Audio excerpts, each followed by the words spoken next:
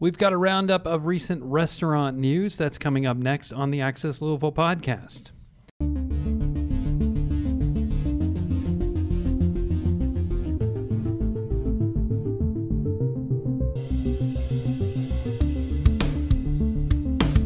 Thanks for joining us.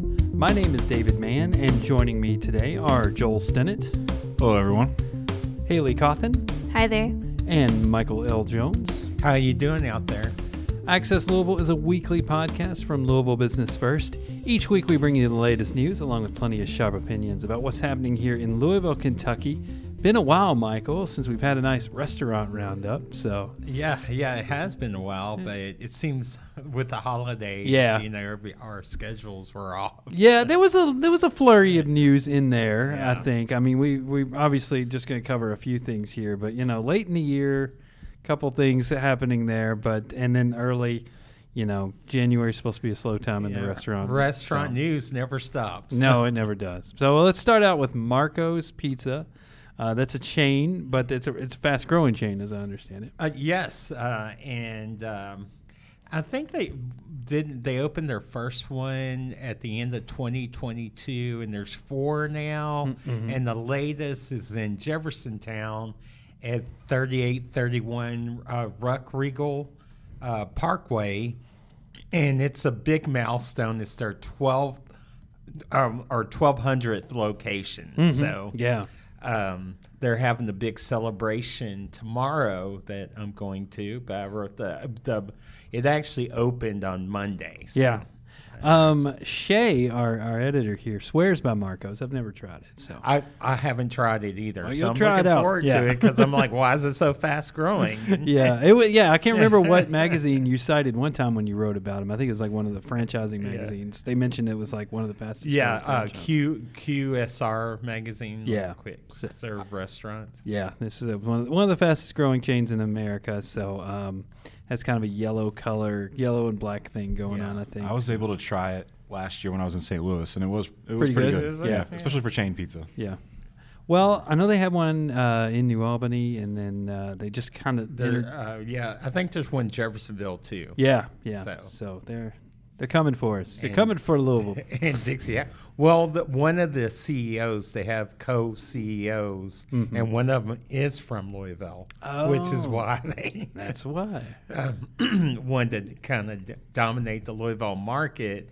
But this store, all the stores in Kentucky and Indiana are actually owned by a franchisee, and they're the largest Marco's franchisee. They have like 120 locations. Oh, okay.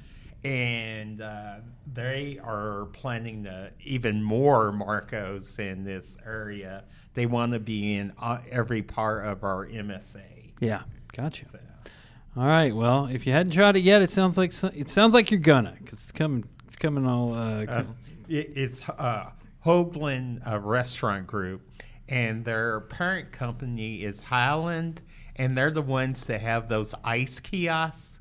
Where you can buy bulk ice and get water. It's the same company. Huh. Yeah, I've always wondered about that. All right, let's see here. Switching gears to fried chicken, Royals Hot Chicken. That just reopened in New Lou, right, Haley? Right. It wasn't really closed. I think they did most of the work in like a day. Oh, they might have just closed for a day. Oh, okay. But it was I was wondering because I never heard anybody say, "Oh, that's closed." No, it was just mostly cosmetic upgrades.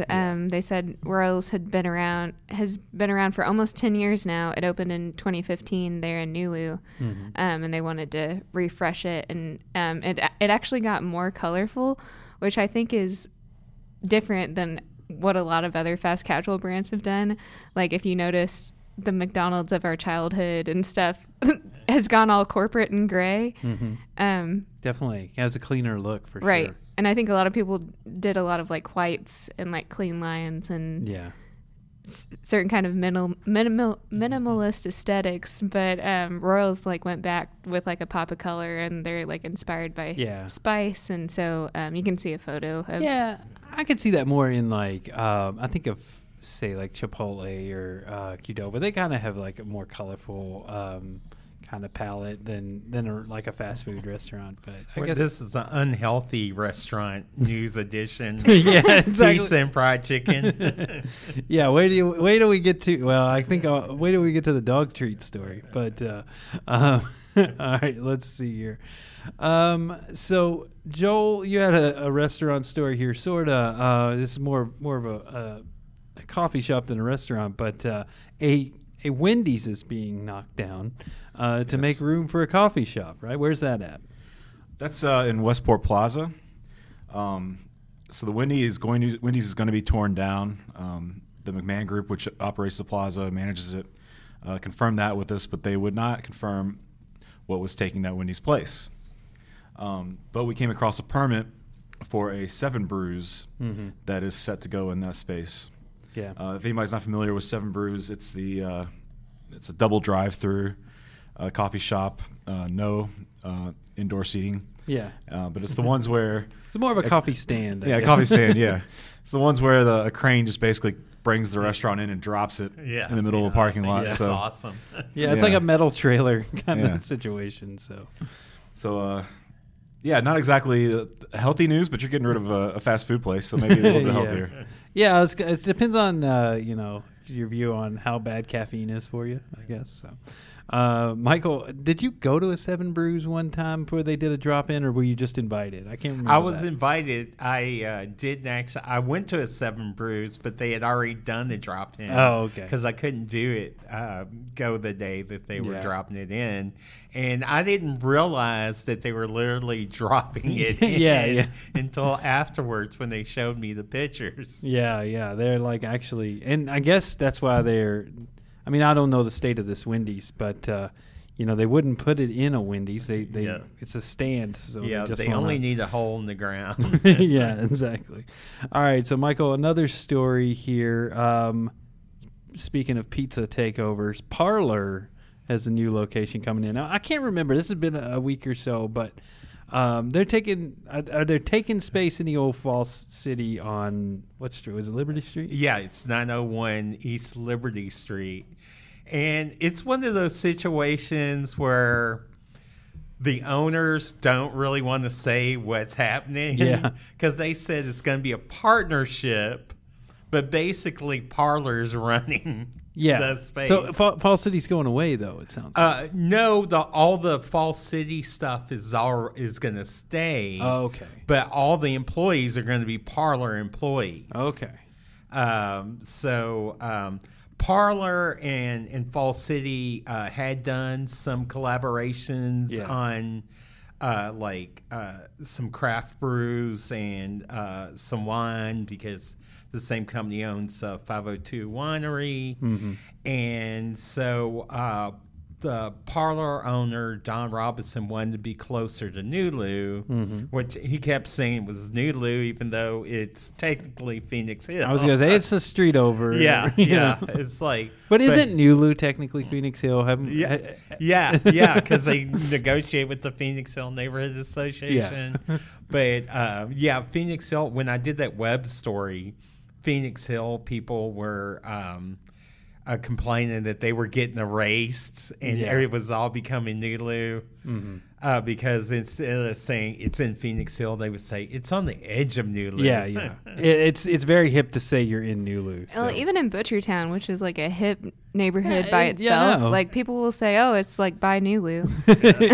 Okay. Nulu has gotten such a reputation. I mean, it's if you're marketing, I guess, that you just if you're near there, you got to say Nulu. Yeah. So I went there when they were doing some renovations, but he said he's going to keep up all the signage and stuff from Fall City.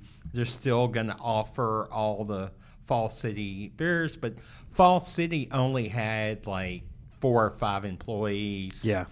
And then they had, before, it started out with Banditas, was their food partner. And then I don't know if they tried to do it themselves for a while. But the Parlor is hiring up to 50 people. Wow. And they're doing some renovations. The space is kind of split up. There was like a walkway where you go from the Fall City to the food court.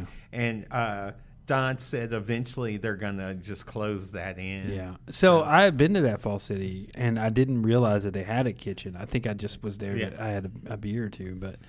yeah, that's what he had to enlarge the kitchen to make it work for them. But this is I did the story on El Mundo closing their Frankfurt Avenue location indefinitely. Yeah.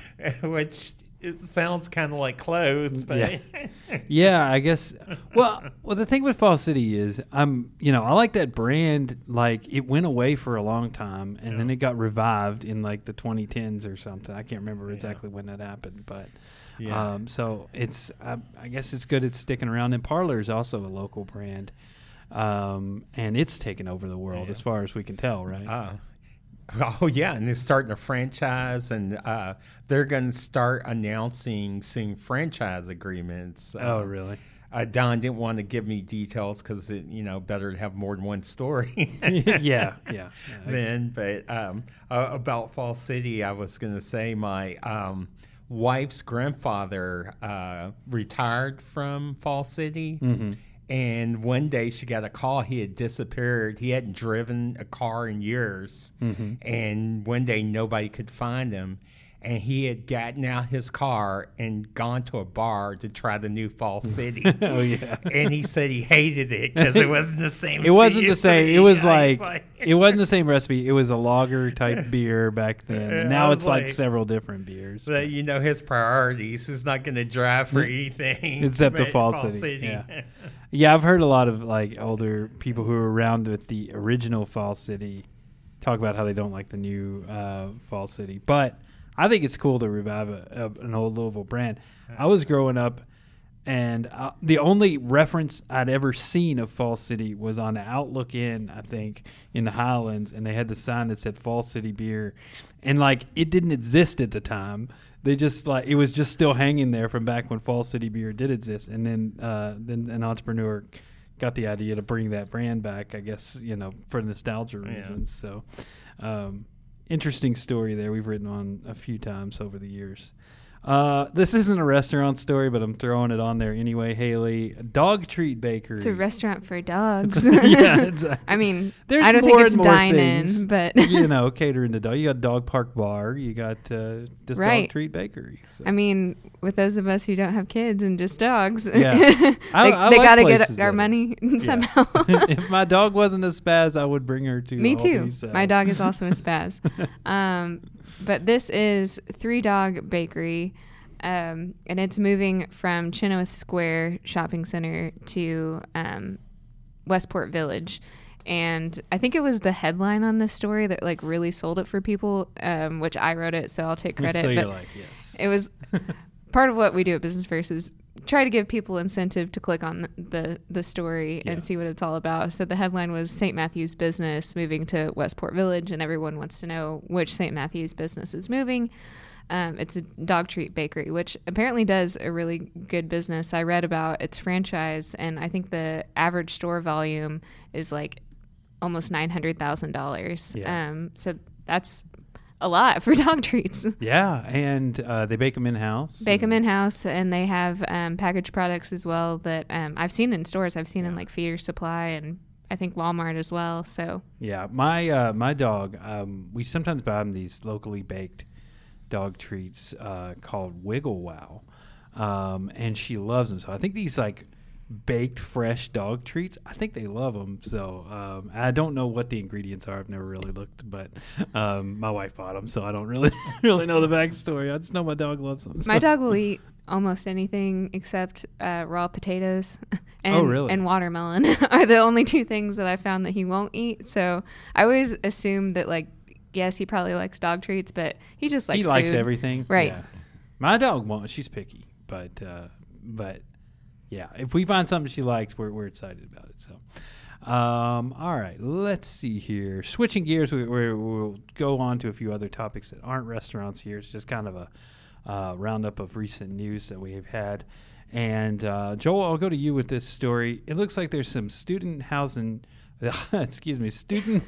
Got some Bardstown going yeah, on. you can take a boy out of Bardstown, but you can't take Bardstown out of a boy. You got some student housing going up near Jefferson Community and Technical College. Yeah, I thought this was pretty cool, especially for a commuter school like that. Mm-hmm. It's going into the building at 2nd and Broadway, where the Barnes & Noble is, right across from the double-decker McDonald's. Architectural firm Look & Harley filed a request last week for the construction of 62 housing units inside the building, which is 9 stories. But they're actually planning on selling the building once these permits are approved to a company out of Las Vegas that's called Q3 Student Partners. And they've got a few other developments around the country that are mostly out west. Mm-hmm. But kind of their concept is they build these housing units and they just charge a flat fee for each student a year. Includes all your utilities and that's things like cool. That makes it easier for students. Yeah, I think it's like $7,200 a year. Yeah. I think usually the idea is they pay it up front and they can use their financial aid if they need to pay that. They also have Q3 has advisors that live in the building with the students to mentor the students. I guess I don't know if that includes some tutoring or what that is, but pretty cool concept. Yeah, and like you say, you don't see a community college get a lot of student housing, so. Especially in a downtown area. I mean, we're trying to get more. When the city's trying to get more people housing to, downtown. So. Yeah, to move downtown. Yeah, and JCTC is doing a lot of changes to make it more like a traditional campus. I had done a story last year where they were doing $90 million in redevelopment, and part of it was building a quad for students to hang out, and then doing a new science building. Yeah, I was going to say a couple new buildings. And a parking structure. Yeah. So. Yeah, also needed downtown. Near JCTC, there's not a lot of parking. So. Yeah, and it's all part of the LUMID district, the changes. That's sort of like the entrance to LUMID, like when you get off 65, that's what you see. Yeah. It's there now, but they're still going to have the problem of the homeless people hanging out on First Street. Yeah, and there's some other. That's right by that Thornton's there. Yeah. I live not far away, so I'm very familiar. I've been past there. Yeah, it's there's a lot of big homeless camp there. So that's I don't want to get into the entire plan there, but there is some development on the Goodwill front to kind of address the homelessness issue in near LUMED. I know you don't have that story pulled up, so I won't make you go over the details of that. But I'd interviewed the head of the Volunteers of America. They're going to take over the community campus. Mm-hmm. On Breckenridge. Mm-hmm. Did I say Goodwill? It's Volunteers of America. Excuse me. All right. Well, moving on. Another business story here you wrote this week, Michael. I like this a lot. It seemed like a really sentimental story about Thomas Car Wash and the family behind it and them selling to get out of the business. But it answered a big question for me. It's like, why is there so many damn car washes? Well, now your story provided the answer, and it was. I'll let you take it from there. So Thomas Car Wash. It was the first automatic car wash in the city.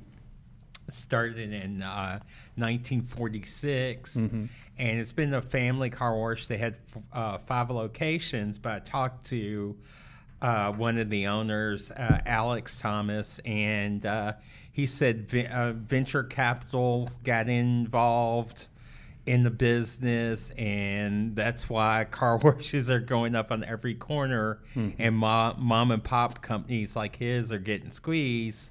So they sold 3 of their 5 locations to Whistle Wash, which is a bigger company that has 115 units. Yeah, and I thought that was interesting about the private equity or the venture capital getting into car washes. I guess they're seen as a really sound investment because you don't have employees, or at least don't have a lot of employees. Yeah, it's just all like passive income. Yeah. I know when I was writing about Colonial Gardens that the Underhills tried to make a deal with the owner of the car wash next to them. Yeah. To have parking there, and at one time they wanted to buy it, and he wanted $1 million. Yeah, wow. Yeah, so it's like he must really be making money. Yeah. And it's like when I see like private equity get involved, it's like private equity, they want to make money, and that's not necessarily a bad thing, but then you end up with stuff like a car wash or two on every corner. Yeah. So it's like it's a double-edged sword when you see private equity get involved in a business like that. So interesting, and it's a good story about a family business in Louisville and kind of how they moved on. You talked about how they, they talk about it at Thanksgiving. It's like the thing they grew up. There's 10 cousins that were involved in the business. So it was a good story. I liked it. Well, and one more point I was just going to make about a car wash on every corner is there are only like certain markets in the U.S. that have such a reliance on their own vehicles. Yeah. So like in Louisville, of course, we have 4,500 car washes because everyone has to drive everywhere to get to the places they want to go. So like cities like New York, probably 0 car washes. Yeah. Well, God, I would hope so. They probably get them too, but not in like the areas we get them. I remember I lived near Hikes Point. I lived near J-Town, and I would go through Hikes Point a lot. And there's like a stretch there where it's just car wash, car wash, car wash. So. Well, and people on Facebook, I read all of our Facebook comments, are always like, oh, that's just what we needed, another car wash, or that's what we needed, another taco place. There are only so many new businesses that people can come up with, number one. But self-storage has also been one of those complaints. But self-storage, again, is passive income. Like, private equity can invest in this, have limited overhead and like employees or whatever, and make a bunch of money because everybody needs to store their stuff. Yeah, and it totally fits with our consumer culture of always buying more and more stuff. Do you have no place to put this stuff? So now you have to rent a place to put the stuff. So, right. So yeah, I think self storage is it's like the perfect end all be all of capitalism. So, all right, Got deep there. I did. I think a lot about this. Let's see. Haley, on the last note here, speaking of good capitalism and private equity and people with money, you wrote about the most expensive home sold in the Louisville area last year. And how much did it go for? It went for $4.3 million. So in another city, they would probably laugh at that number. Right, but because other cities like thinking about San Francisco or like just some of these other areas, like $2 million homes are like the norm or something, like the average. But in Louisville, $4.3 million is a lot of money. It was a Shelby County estate that was originally like over 110 acres, and they split it up. They sold a different property like a year and a half ago, and they sold this main property, the main estate, in December, making it the biggest residential real estate transaction of 2023. So really cool house. It has a log cabin built into the wall. Like there's a log cabin. The house is built around this log cabin. So like the original walls of this 1700s era log cabin are in this house. Wow. It's really interesting. I haven't seen anything like it. Yeah. Yeah, and we got a story about that. I'll link a link to it, and it's got some photos, I think. So right. Yeah. All right. Well, I think that is it. That's a good place to wrap it up. And Joel had to step out here, so we'll go around the room and share social media handles. Haley, I'll start with you. You can find me on X at BFLouHaley or on LinkedIn under my name, Haley Cawthon. And Michael, where can people find you? I'm on X at BFLouMichael and on LinkedIn under my name. All right. And you can find me on LinkedIn as well under my real name, David A. Mann. If you like this podcast, you can find it on popular podcasting services such as Apple Podcasts, Google Podcasts, Spotify, and Radio Public. If you really super like this podcast, we're still looking for that sponsor. Get in touch with our advertising manager, Doug James, at the email account djames@bizjournals.com. He can give you some more information on that. Thank you very much, Joel. Thank you, Haley. Thank you, Michael. Thank you guys for listening to us at home. And we will see you next time. Bye.